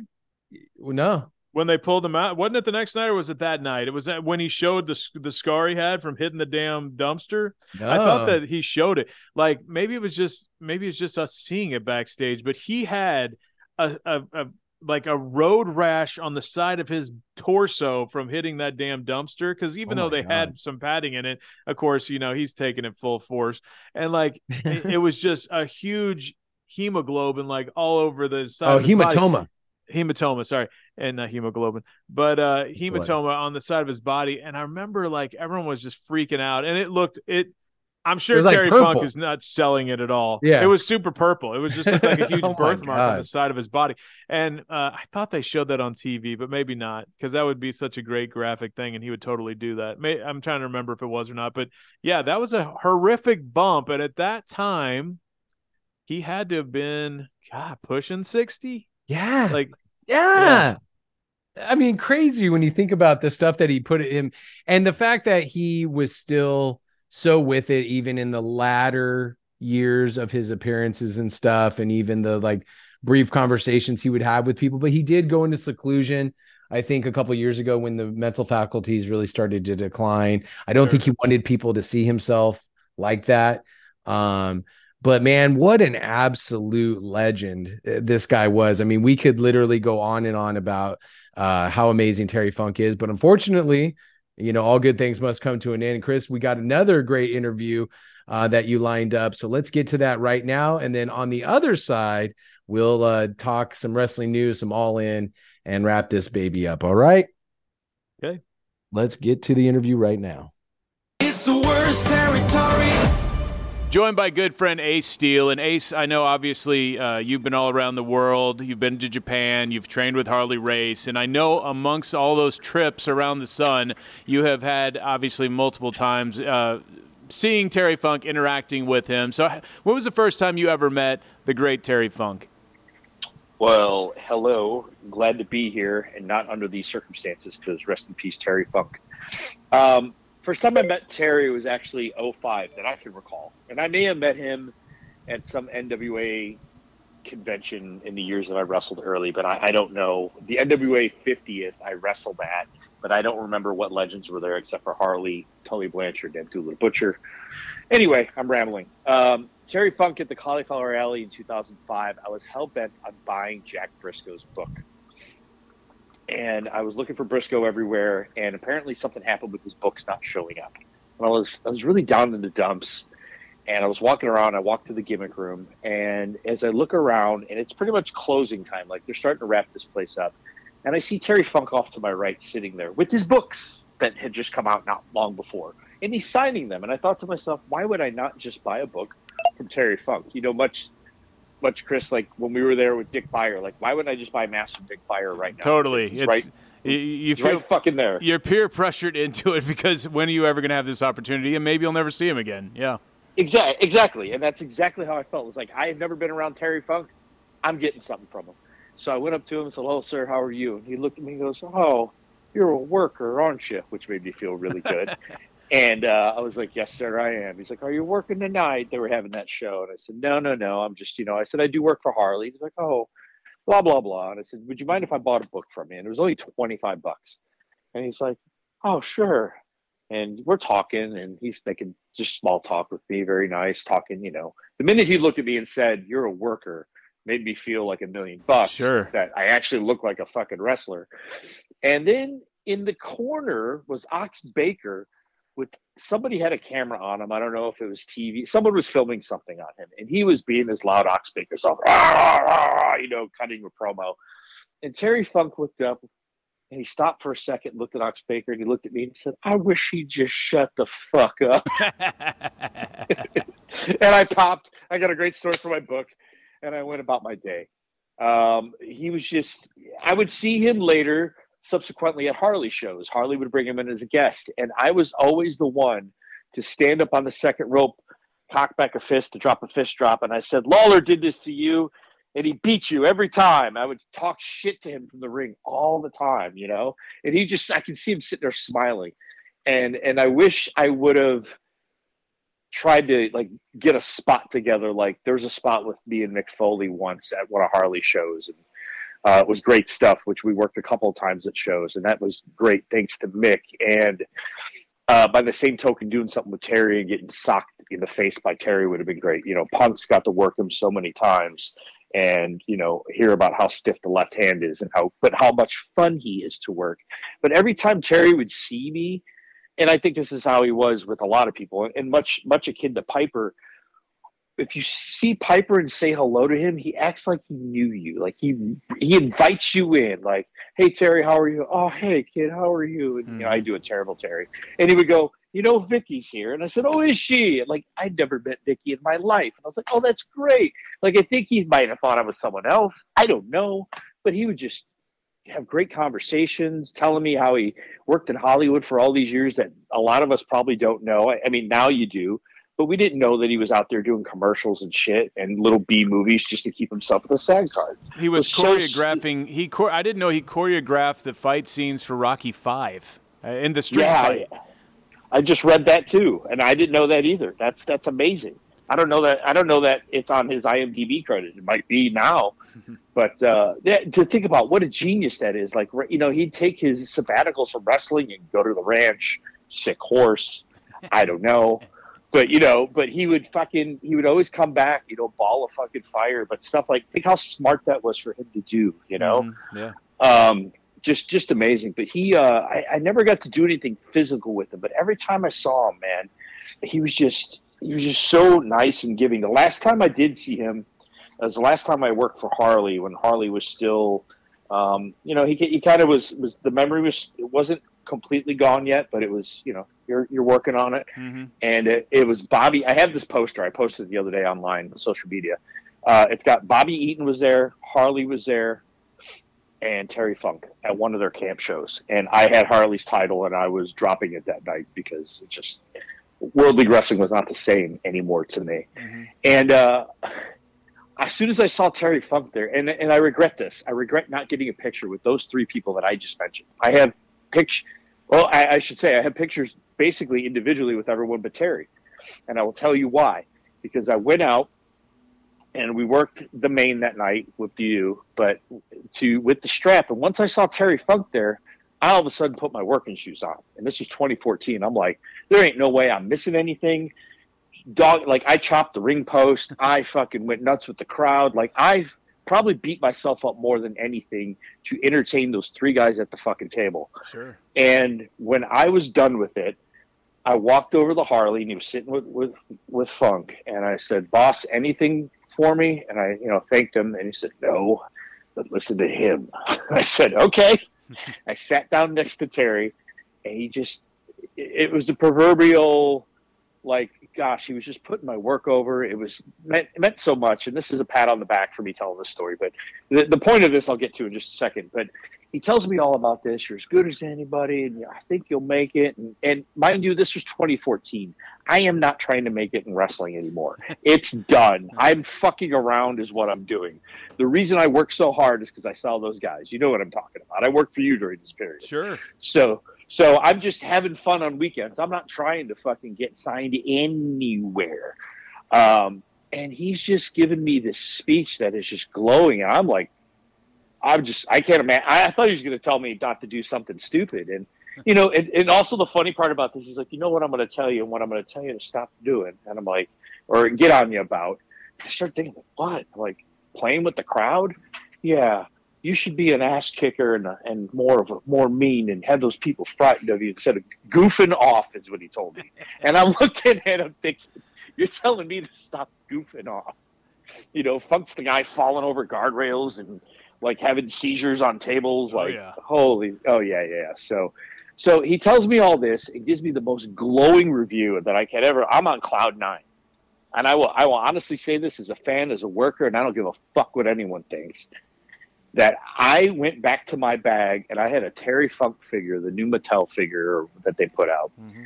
And I had it in my hands and I did not have the balls to walk up to him and ask him to sign that when he treated me like such a peer. Like, that's exactly why we didn't do that stuff. Sure. And I'm an advocate for taking the pictures because what I'm about to say is I didn't fucking take a picture this night. But I had good old Brian Thompson, who was great friends and took care of Bobby Eaton stuff for a long time. Great friends with Eaton. He was announcing that night, and I just went up to Brian and said, "Will you get this signed by Terry for me?" And I'm like, "I can't do it, man. I just can't do it." And he goes, "I'll get it for you." So he goes and gets it. Then I turned around to Terry, and we kind of had this wrong, but from the movie I Like to Hurt People, which is all about the Sheik and Detroit wrestling. Yep. Have you seen this before? Yes. Okay. Classic, yeah. Okay, yeah. So there is a scene in there, and Punker and I used to think it was Dory that got yelled at by Terry, but it's actually Dory that yells at Terry on the phone. But the line is, "Did you get the goddamn match with the Sheik?" That's all it is. And we thought it was Terry yelling, "Did you get the goddamn match with the Sheik?" It's actually Dory that says, "Did you get the goddamn match with the Sheik?" Anyway, I turned around to Terry and I went and talked to him again. I said, I trained CM Punk. And he goes, "Oh God." And he just starts putting Punk over to me. And at that point, when he thinks about that, I trained him and all the things that he told me at the table about, going somewhere and making it in wrestling, he sees the gray in my beard because we're in like more daylight. It wasn't as dark as it was before. And then you can see the wheels turning like, this guy's not a fucking kid at all, But I had him on Voxer. I had him voice memo, and I think Punker has lost it since. Just different phones, or Voxer just farted on him. Sure. I had Terry say into the voice, "Hey, Punk, how are you? I love you. But what I want to really know is, did you get the goddamn match with the Sheik or not? Just tell me." Classic. Yeah, it was fucking great. But I mean, just my memories of Terry Funk are just awesome like that. I'll ramble on one more for you. I started in '91, and so what? His run in WCW was 1989. That's what all the stuff happened where he jumped Flair. With Flair, just watched. Yeah, so I just watched him jump Flair today. I fast forwarded. I love Steamboat Flair, but I got to the point of what I was looking for. Pile driver on the table, all that shit. Mm-hmm. Well, during that era. And since probably as long as NWA had come to Chicago, I'd always gone to UIC Pavilion to see wrestling, either Rosemont or always the WCW usually. And I was somehow by the guardrail, not really sitting ringside, but we might have sat like 4th, 5th row. But I happened to be by the guardrail yelling at wrestlers. So think about that. I'm a teenager in high school. And he took a swing because he was a heel. He took a swing at me, dude. Like, I thought he would have fucking taken my head off. Oh, yeah. I believe that still to this day. Now I know what a work it is. He knows his range. You know what I mean? But he swung, holy hell. And I remember jumping back as a teenager thinking he was going to fucking whack me. That's how fucking good this guy was. So several things I got out of that. Number one, you said he always treats you like he's known you forever. So I had met him with as Chainsaw Charlie as working for WWF, and of course I didn't see him past that era until he came to a Harley show in like 09, 10 up in Leavenworth. He was there, and WLW drew nothing that night, but Terry Funk is freaking there, and that's the first time I met your wife Lucy too. I was looking for people for Metro Pros starting up, and that's the first time I ever met her was this show. But Terry's there, and he, I was like, I'm still pretty young, so I'm like, I worked for WWF and you were there, and he's like, oh yeah, I think I remember you, which is bullshit. He was just being nice, right? He's just kind. Yeah, right. And so he wrote on my 8x10, like to my very long friend Chris, and I'm like.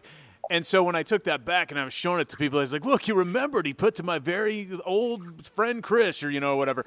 And then I realized that he writes that to everybody. He's always like Michael Crace or all the other people we know in wrestling. They have like things signed that's like, to my greatest friend in the world, Mike. And I'm like, well, shit. I thought I was the guy.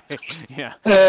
But my other thing was, since you didn't work him in the ring, what was Punk's overall? I mean, besides just being on Cloud 9 because you're working him in a match, what was Punk's thought of him versus other top guys in terms of working him, even though he was a little older at that time? He loved every bit of it. It was a time when Ring of Honor wasn't as hot as it would become as far as holding more shows a month. They were more still monthly shows or bi-monthly. I don't know, but still, it was still in the building stages of that happening. Mm-hmm. And he just loved every fucking second of it. I mean, that was great. And I honestly, I can't recall watching the Ring of Honor one because I was in it working, but I don't remember really sitting and watching it. You know what I mean? Because it wasn't long after that he did the Raven feud, and I was a part of that. But I don't recall him doing MLW when he was like in a War Games. He's got a picture. He's in a War Games, but he's also got a picture with like Harley ringside. Dusty's in the match. Fucking, it's like a who's who of NWA. Abdullah, just crazy stuff that I have to reminisce with him about because I don't recall this happening. I think mainly just because I was in my own world that these things just happened. But when he worked TNA with them, when they were doing like the flip side of the Raven angle. Ring of Honor, he was feuding with Raven, the Second City Saints and Raven and all that shit. But in TNA, he was part of his fucking, not his flock, but whatever they were calling his group then. And The Gathering, I think. And him and the Julio De Niro. But that's when they were bringing in all the ECW guys. So Sandman's in there. And he had Funk one week. And I yelled at him. And he says this. It's actually, I can't find the video. There's an Impact channel that plays all the old TNA stuff. And they had Punker on one day. And I recorded the match with him and Funk. And he is to my first story to my story with the Voxer. Punk was punching him, and on camera he said, "Did you get the goddamn match with the Sheik yet?" Bam, bam, and he's just fucking punching him. You actually hear him say it? Yes. Oh yes, my God, that's so great. Oh. Yeah, because it was all for me because we had both worked TNA, and he's like, "What should I do tonight?" I said, make sure you yell this to the fucking Funk. And dude, so, I love shit like that. I love inside shit. That's so good. Oh yeah. You can hear it. I'll find it and I'll send it to you. Maybe you can link it. But it's so good. I know he just loved it because just like now, old school is in his heart. Harley taught Punker to make a blade. Which I didn't know. He was making blades one day, and Punk just said, "Show me." And he made it. But the stuff that holds true in the old guard of just making people believe and putting them, getting them into the match and the just all that stuff, like a pioneer like Terry Funk, like a guy, not just a pioneer, but a fucking through every era. When I posted my tribute, every era this guy came out and he was still no matter what, from the 80s, from when he had the NWA title, the 70s to into the 90s. I just watched Slamboree 94, him and Tully Blanchard. Mm-hmm. And when I looked at it, I said, holy shit, ECW is either erupting right now or has been happening. And all those people in Philly, like, why wouldn't Heyman just say, yeah, and I don't know the story, I should look it up now, but, Heyman, like, yep, go ahead, go work WCW Slamboree. And then, I'll bring you right in off television. That's the smartest fucking thing to do. It is. He survived, and look what you said. He survived the Chainsaw Charlie shit. And then I remember Terry Taylor telling me he hired him for WCW, like, in the last, like, couple of years they were around. And I don't recall that. I had to go back and watch it. He works hardcore matches with Fit and with Norman and all kinds of shit, but there's Funk. And I'm like, he was commissioner. He was the technical commissioner for on air for WCW. Okay. I mean, this is the final, like, dying breaths of the company, but he was still there. I mean, and you forget it because it was sort of an unforgettable time for that. But yeah, look, you're a Japanese wrestling guy. You love the stuff, Brody, all of that. How does he rank all time as far as American in Japan? Because I mean, I got to see all this stuff. I watch it all on YouTube now. But when he's like, "Forever, I love Japan forever," and he just keeps saying "forever." I mean, how does he rank? Is he even higher than Brody, or what is it? I think he's higher than Brody. Brody was it to truly tell the test of time, to see how long Brody would have gone on, how long his career would have gone on, had his unfortunate death not happened. I think he ranks above that just because he's the one who taught Brody. Yeah. He's the one, Brody came through Texas wrestling. Brody wrestled the Funks early. Hanson too. Mm-hmm. Now Hanson and Terry, that's more of a side by side. That's more of a race to me right there. I can see that. Just any of these guys that, Abdullah, you have all these guys that went to Japan and became big stars. Stan Hansen, definitely one of those guys. I didn't mean to leave him out. But, I mean, I just think, Terry, he started so many decades ago over there and then went back and forth just like everybody else. And I was going to ask you this. Like, when people give their Mount Rushmore wrestlers of all time, of course you think of the biggest names of all time that make money in terms of, Hogan, Austin, Flair, stuff like that. But I think Terry, if you really want to, for wrestling, as a wrestler, not a moneymaker, as a wrestler, Terry has to be there because he was like the last outlaw, Ace, because this guy was a free agent. He went in and out. He never signed up for a long-term deal. I mean, sure. Have you ever met anyone else that could have, I mean, knowing Vince the way I did, Terry Funk at least twice in the 93, remember he was supposed to be he was supposed to be one of the hooded guys with Shawn Michaels in that match in the Survivor Series, and like he went home because his horse was sick, right? Because he didn't want to like unmask and be like there with the other two jabrones, and then he also went home at one point when he couldn't stand. Dude, I told Gabe this story earlier, but he couldn't stand wrestling the Junkyard Dog anymore. So he told Jimmy Hart he was going home because he couldn't wrestle the Junkyard Dog anymore because he was horrible. So he just went home. And like, who else? Vince would never bring anybody back like that unless they were good or great. And that's Terry. Yeah. Yeah. I mean, he just whatever Vince felt for him, feels for him, or was just like, yep, let's bring him back. Like he stiffed him a couple of times, obviously. Oh yeah. But I mixed up the sick horse. I thought that was the Junkyard Dog. Well, that's just a running line. Like I don't know where he used it. Just like how many times did he retire? I mean, the sick horse line was his go-to. You know, I mean, it became like just his nice way of saying "go fuck yourself." That was like a sick horse. Yeah. I always laugh and say anybody that's on independent wrestling that quote unquote retires, that's like the poor man's Terry Funk. Like. No one fucking retires on independent wrestling. You're an independent wrestler. Like, sorry to break everyone's hearts, but it's fucking, it's Funk. He can do whatever the fuck he wants, Like, yeah. I think it's different when Flair did it. It's more comical because it's Terry Funk, and he really does go away for a while. Flair just turned around and, he took one of probably the greatest match he could have left a stamp on, and then, that just it gets tarnished over time. I personally think he should have kept that with Shawn. Like that was such a beautiful moment. Everything, That was an awesome way for him to go out, and we all know what's happened since then. But Terry never had the pomp and circumstance, though. He didn't put himself in a position to he had his WrestleFest with Brett down on his ranch. He had other stuff in Japan. I get this, but he never had that main event mania moment where he would, then come back 6 months later or less, Yeah, exactly. Gosh, man, look at the way. Well, when I went back to, he took care of independent, like he took care of All Japan. They created All Japan.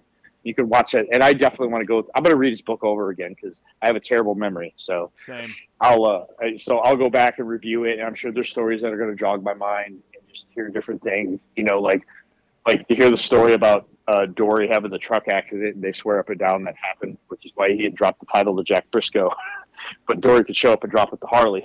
Yeah. And you know, like, and a Harley lot of heat there between the Briscoes. Oh yeah, big time. But you know, they helped create All Japan. They helped create such a style, and then Terry with all the styles. You know, when it was time to change New Japan, then he left, or I mean All Japan. Then they gone away. I don't know what the major decision was. Again, got to review all this stuff.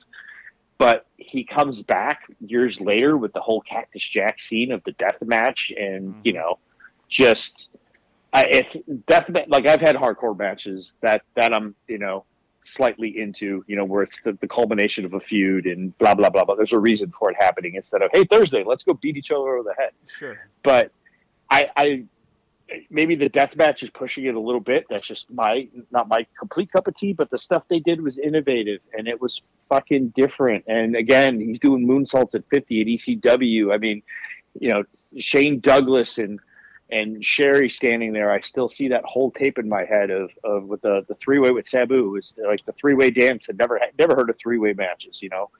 And just to see that stuff, that's revolutionary. I'll tell you the thing that I can say about him, probably, I mean, for all the people that I've known or met or heard about in wrestling, he has to be the most secure dude ever in wrestling, as far as when he was in his later years, at least like 40 and up, because this guy, I mean, for a dude to, first of all, he helped, how many like territory/companies did he help out build, you know, like whether it's ECW or like you said, the death match, I think that was Victor Quiones, or like, you know, FMW with Onita, or just every independent. Like somebody was telling me the other day, like, I don't remember a match where Terry Funk like half-assed it or didn't like leave the crowd thinking he was a nut job, whether it was like at a huge arena or at an indie show, you know. I mean, he wasn't a legend that mailed it in.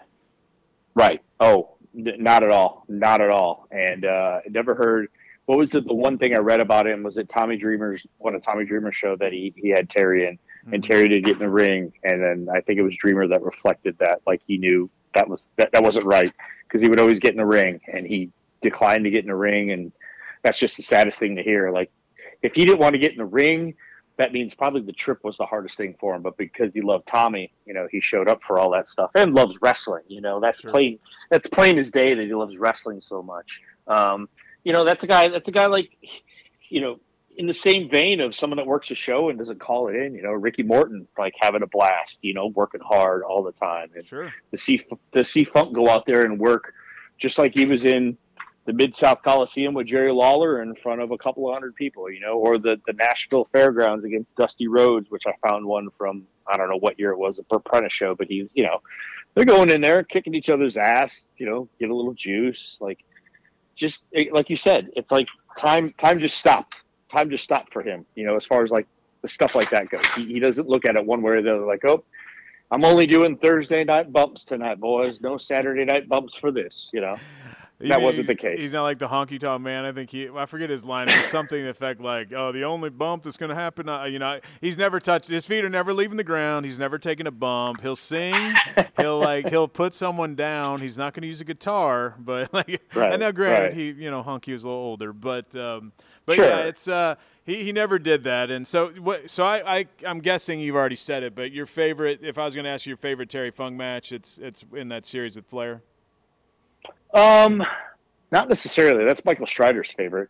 I really love a brawl he had with Steamboat after the Flair feud. There's a great brawl they have, and I think it's a Clash of Champions.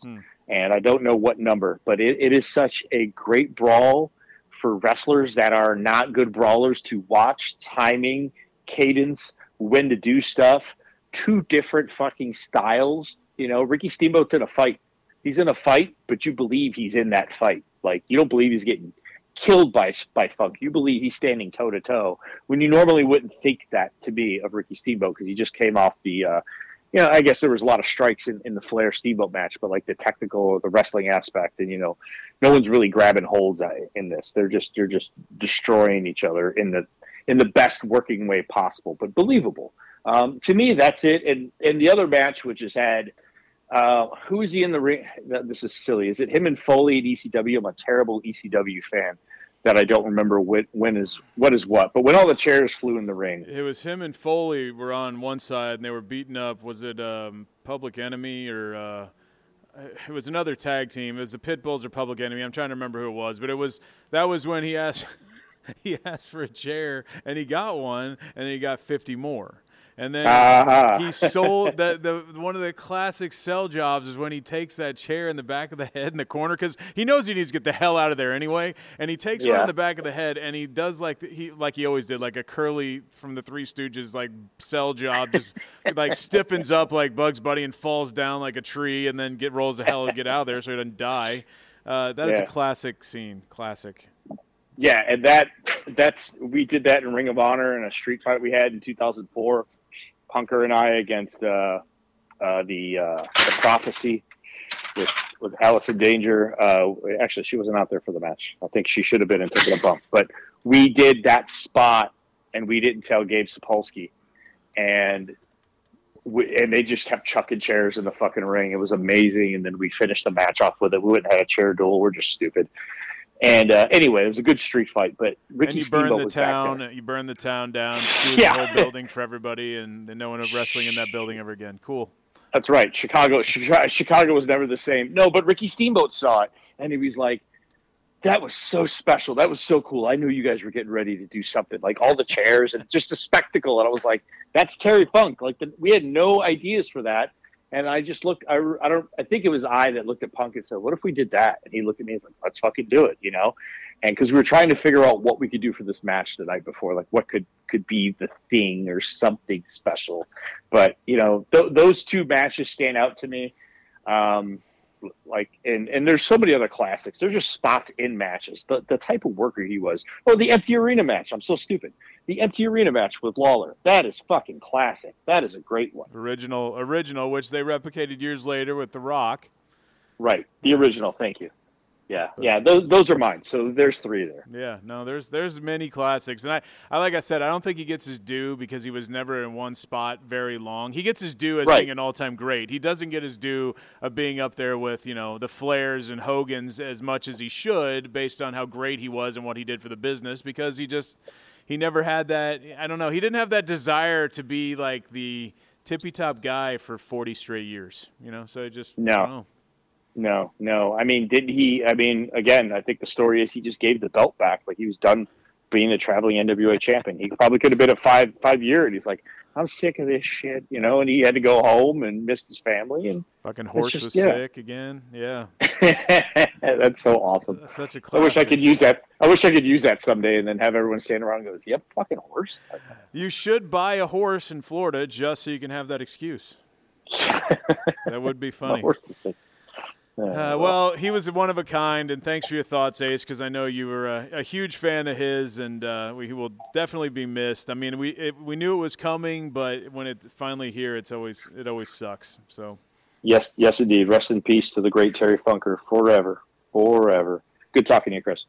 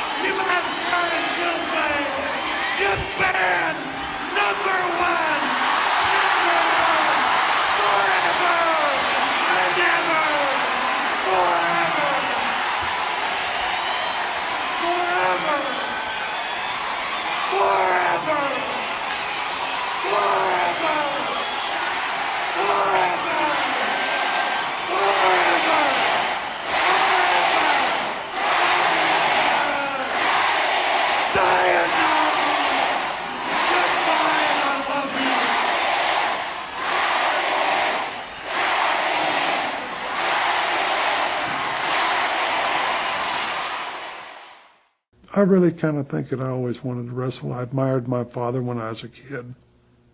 I loved the people that he was around and that I were around as a child, and just grew up in it. The truly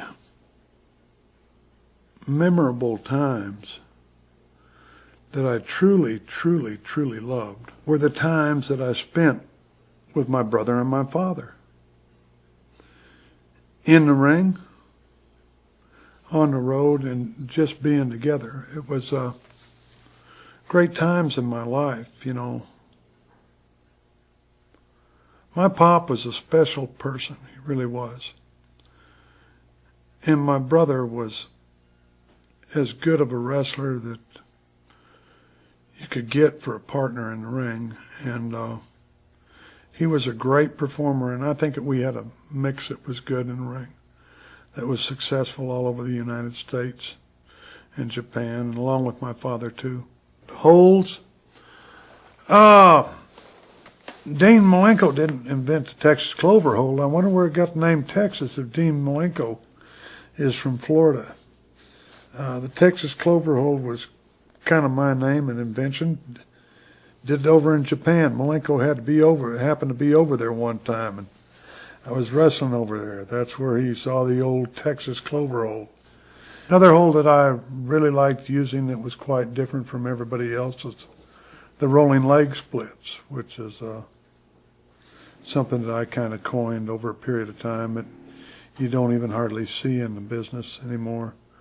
You know, and of course the spinning toe hold. Made a lot of fellas wince on that one. It's the worst territory.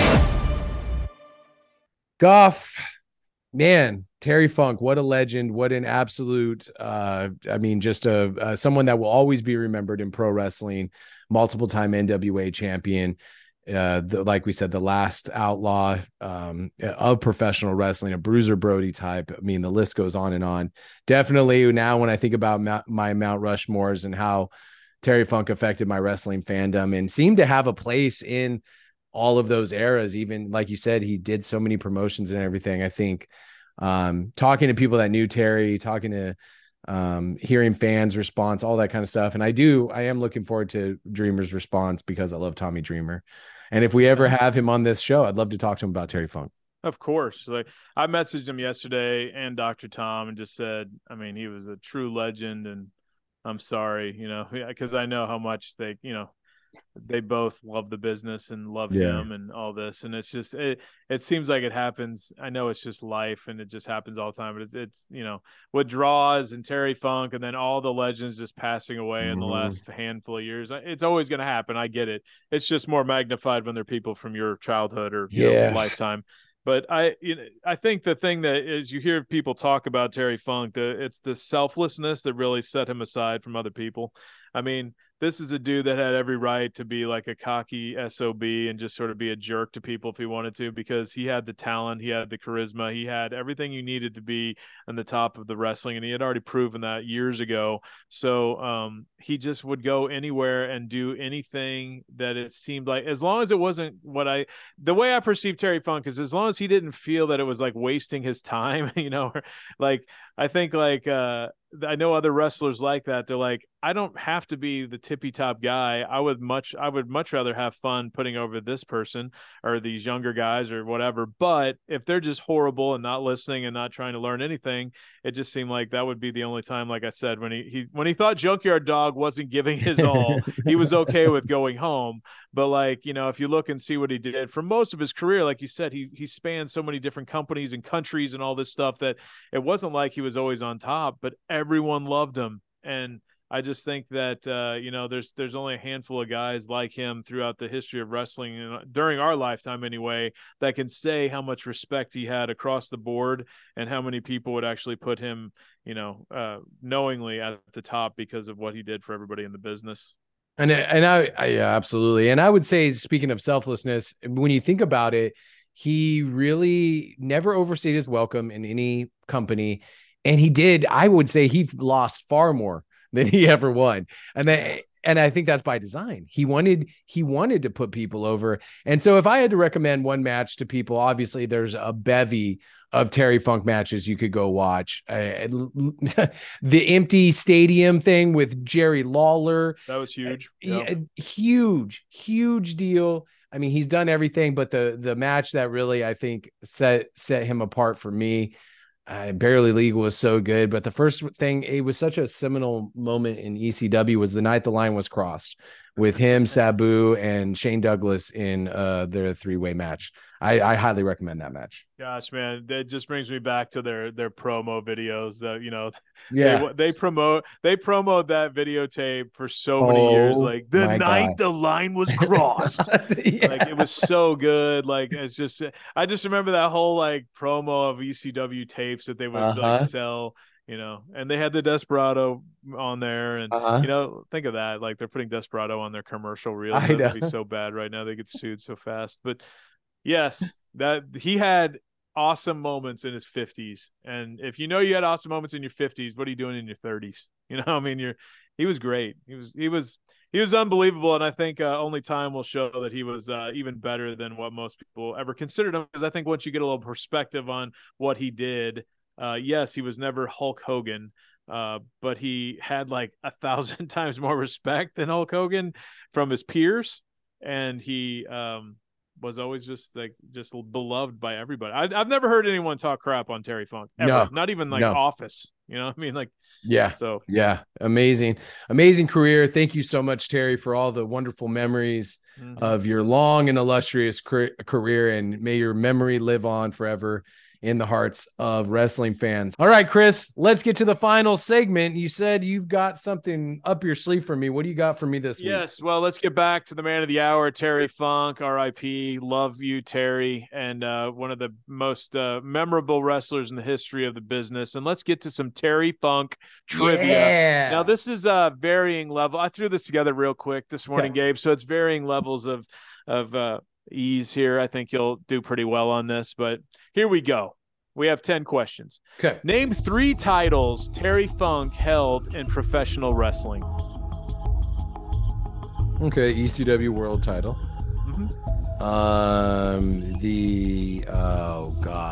What was it the CWA? Well, obviously the NWA title, and then correct. The last one, the Memphis one.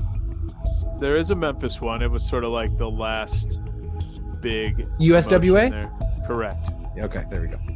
USWA. So he was ECW World, the NWA World, the USWA Unified World. So you're probably thinking that. And then he was also the WWF World Tag Team Champion. Oh yeah. And he was the ECW World Television Champion. So was he the television champion? Yes, he was. All right. Okay, number 2. Who did Terry Funk defeat to become NWA champion? Jerry Briscoe. Jerry Briscoe was a champion? Or not Jerry. Was it Jack Briscoe? Jack Briscoe. I don't know if you get credit for that. You said no. Jerry. Come on, I do. Okay, so if I say Matt Hardy's the greatest aerialist of all time, that's correct as well. Oh no, I meant Jeff. Anyway, okay, fine, you get that. Then 1975, Funk defeated Briscoe in Miami. Okay. What year did Terry Funk make his debut in the WWF? What year did he debut? 84? 85. Shit. Okay. He made his debut in 85 after a brief run in the AWA. Oh, yeah. Okay. Who did Terry Funk defeat to become ECW champion, and what show was it on? Barely Legal. He defeated Stevie Richards and Raven. And correct. No, wait. Sandman.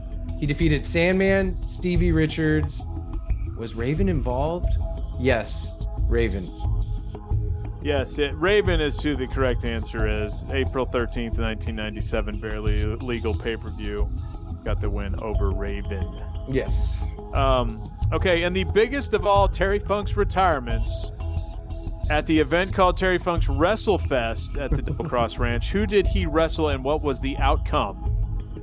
He wrestled, from what I can remember, it What year? Can you give me a hint? What year it was? It was 97. He wrestled Bret Hart. He did wrestle Bret Hart. What was the outcome? What was the finish? The finish was my gut. Just give me a second to remember this. My gut was saying it was some sort of a schmoz. I'm going to say a double count out. So Terry Funk lost to Bret Hart. I believe he took the pin, but it was a non-title match, which made you think he might actually win because the title's not on the line. Bret Hart at the time being the WWF World Title holder. So do I get halvesies on that because I didn't know the finish? Yeah, it's fine. It's fine. Okay. This is the next question is related to this just because it makes me laugh every time. On that same show, who claimed he wasn't going to be there because, quote, I'm not booked? Do you not remember this? Hold on. So on the classic wrestling, documentary. Yeah. I'm blanking now, but on the classic wrestling documentary, they show Terry Funk. He is at, he's going to the doctor. He's getting all this stuff. They're saying, you're pretty beat up or whatever. And his friend, he sees his friend and he's like, you're going to be in my retirement, right? And he's like, no, I'm not booked. And then it shows video of this man says he keeps in shape by jumping on a trampoline and doing weights while jumping on the trampoline in his sort of like in his wrestling trunks. I know exactly. So you don't remember his name? No, I have seen it in my head, everything you're saying, but I can't see his face. Who is it? His name was Dennis Stamp. Oh, man. I'm not booked. That's a classic line. Dude, and I remember the trampoline. Dude, okay. I lost that one. Dang it. Okay, let's see. In 2013, Terry Funk was inducted into the WWE Hall of Fame by whom? Mick Foley. Correct. Terry Funk, number 9. Terry Funk is credited for choreographing the boxing scenes. No. This is number 8. Well, I was doing Dennis Stamp's a question. Okay. Go ahead. Terry Funk is credited for choreographing the boxing scenes in what movie that came out in 1990? This is a good one. Oh my God. I just heard about this the other day. Oh, God.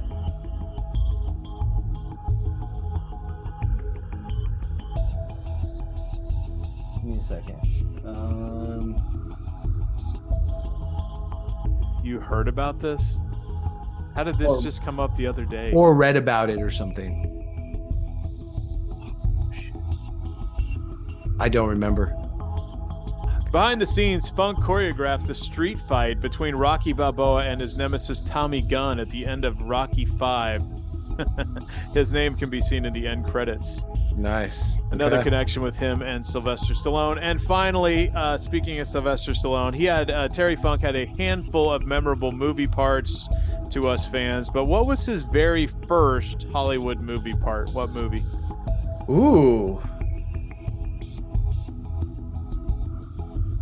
This was in 1978. Was it Body Slam? No, that Body Slam was way later than that. Body Slam was like 84. Yeah. I don't know. I really don't. He played Frankie the Thumper in 1978's Paradise Alley, starring Sylvester Stallone. That was his first one. And then, of course, he went on to do Over the Top. And then he went on to do Roadhouse. Yes. And Over the Top, he's basically, same kind of ass-kicking sort of bodyguard guy that he played a bouncer in Roadhouse, but I just watched Roadhouse last week. It's such a classic, over-the-top 80s movie. How many times have you seen Roadhouse? Would you guess? I'd say, I don't know, 30. I'm in the hundreds. Easy. I don't think the full movie, I've seen clips of it when it's on TBS ad nauseum. I'll see it, but I probably haven't watched it, start to finish more than 30 times. Rips that dude's throat out. So sick, dude. And my favorite line in that movie, pain don't hurt. Love that. Yeah. I think like the best part about that movie is much like a lot of Schwarzenegger movies is that the heel in the movie, the little dork guy that's like the henchman, he takes like 4 gun shots to go down, even though he's like a $150 and 5'7", okay, or 5'5". I don't know. He was a tiny guy. And he was just like, it was like a monster movie. You couldn't kill the dude, even though everybody else got their throat ripped out and would go down with like one punch. So yeah. that was the best part of 80s movies, is the over the top, like, you know, Rambo shooting a million people with his machine gun and never getting hit. So that was but that was what made the movies great. They were like so great. The good guy always over the top, great. But yeah. Go ahead. What'd you miss? Did you miss 2, 3? No, I missed 4. Okay. Yeah, I'm doing the same thing, man. I'm like 4 for 5, 5 for 5. Like I'm like same as with every trivia challenge we've done. Those are random. Those are random. But those were really good. Good job throwing that together today. But Chris, before we get out of here, let's talk a little bit promotional stuff. The Peculiar Winery will be open for all your wine needs there in Peculiar, Missouri this weekend. It should be a lot nicer this weekend. Back down into the 80s starting on Saturday, and go enjoy their beautiful patio and their food truck offerings that they have over at Peculiar Winery. Also, don't forget to give us a 5-star rating wherever you're listening to this podcast. Apple, Spotify, wherever you're listening to us, give us a 5-star rating. That really helps us get noticed. Also, give us a comment, give us a like also on Facebook, facebook.com/worstwrestling. And if I ever get more time, I will be trying to spruce up our YouTube channel, so that way we have more content up there. Also, if you need any of your real estate needs met, don't forget, I am your guy. You can hit me up at area code 661-236-9055, or you can email me at wrestlingwithrealestate@gmail.com. Okay, Chris, we're going to get out of here. But before we do, let us play a classic promo from Terry Funk. All right, Chris, we're going to play this promo and get out of here. Thank you so much, everybody, for joining us this week on the worst territory in the world. We will see you next week. And before we get out of here, we'll leave you with the late, great Terry Funk. You know, sometimes it takes a loss to bring your life into focus and figure out actually what your goals are. And I came back to the dressing room and I sat there and I sat there and I sat there, and an hour must have went by, and I looked down and I haven't even unlaced my shoes yet. I thought about a lot of things. I thought about Tommy Dreamer. And I know I've told you people this before. There's nobody in this world that tries any harder than that guy right there. And we're all his fans.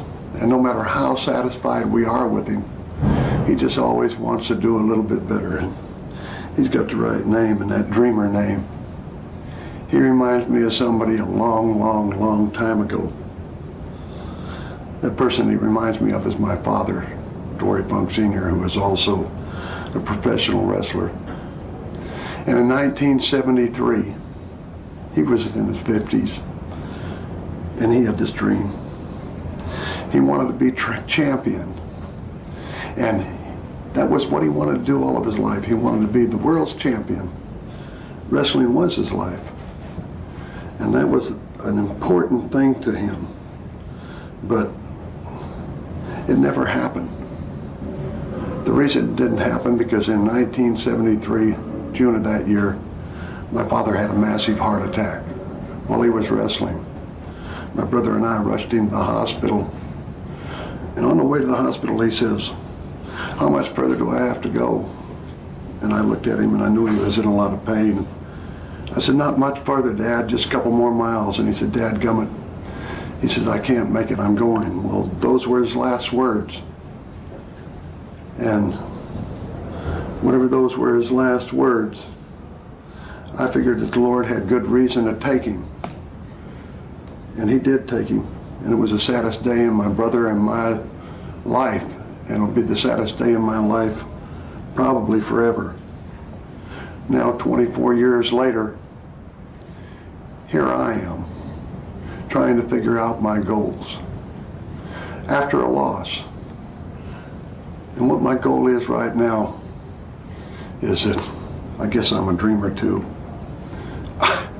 I want to be world's champion. I know if I get in the ring against that ECW champion, if I can get in there against Raven, I know that I can beat him. I just feel it.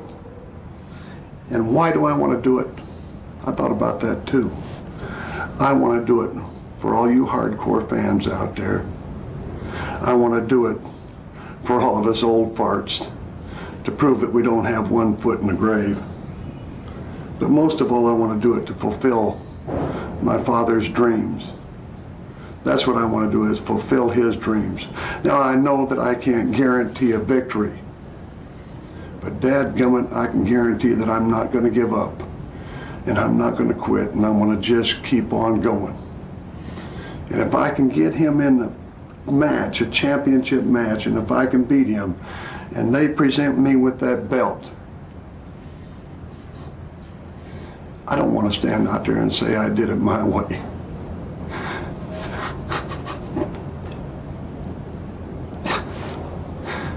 I want to invite every one of you ECW fans that are in the arena that night to come in the arena and stand with me.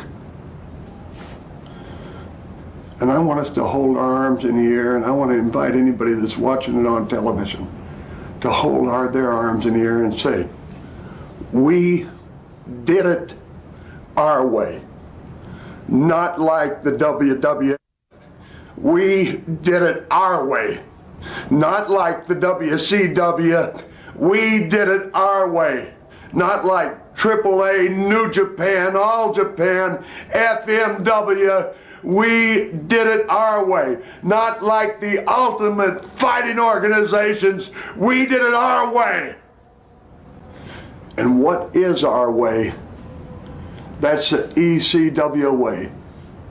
And what is the ECW way?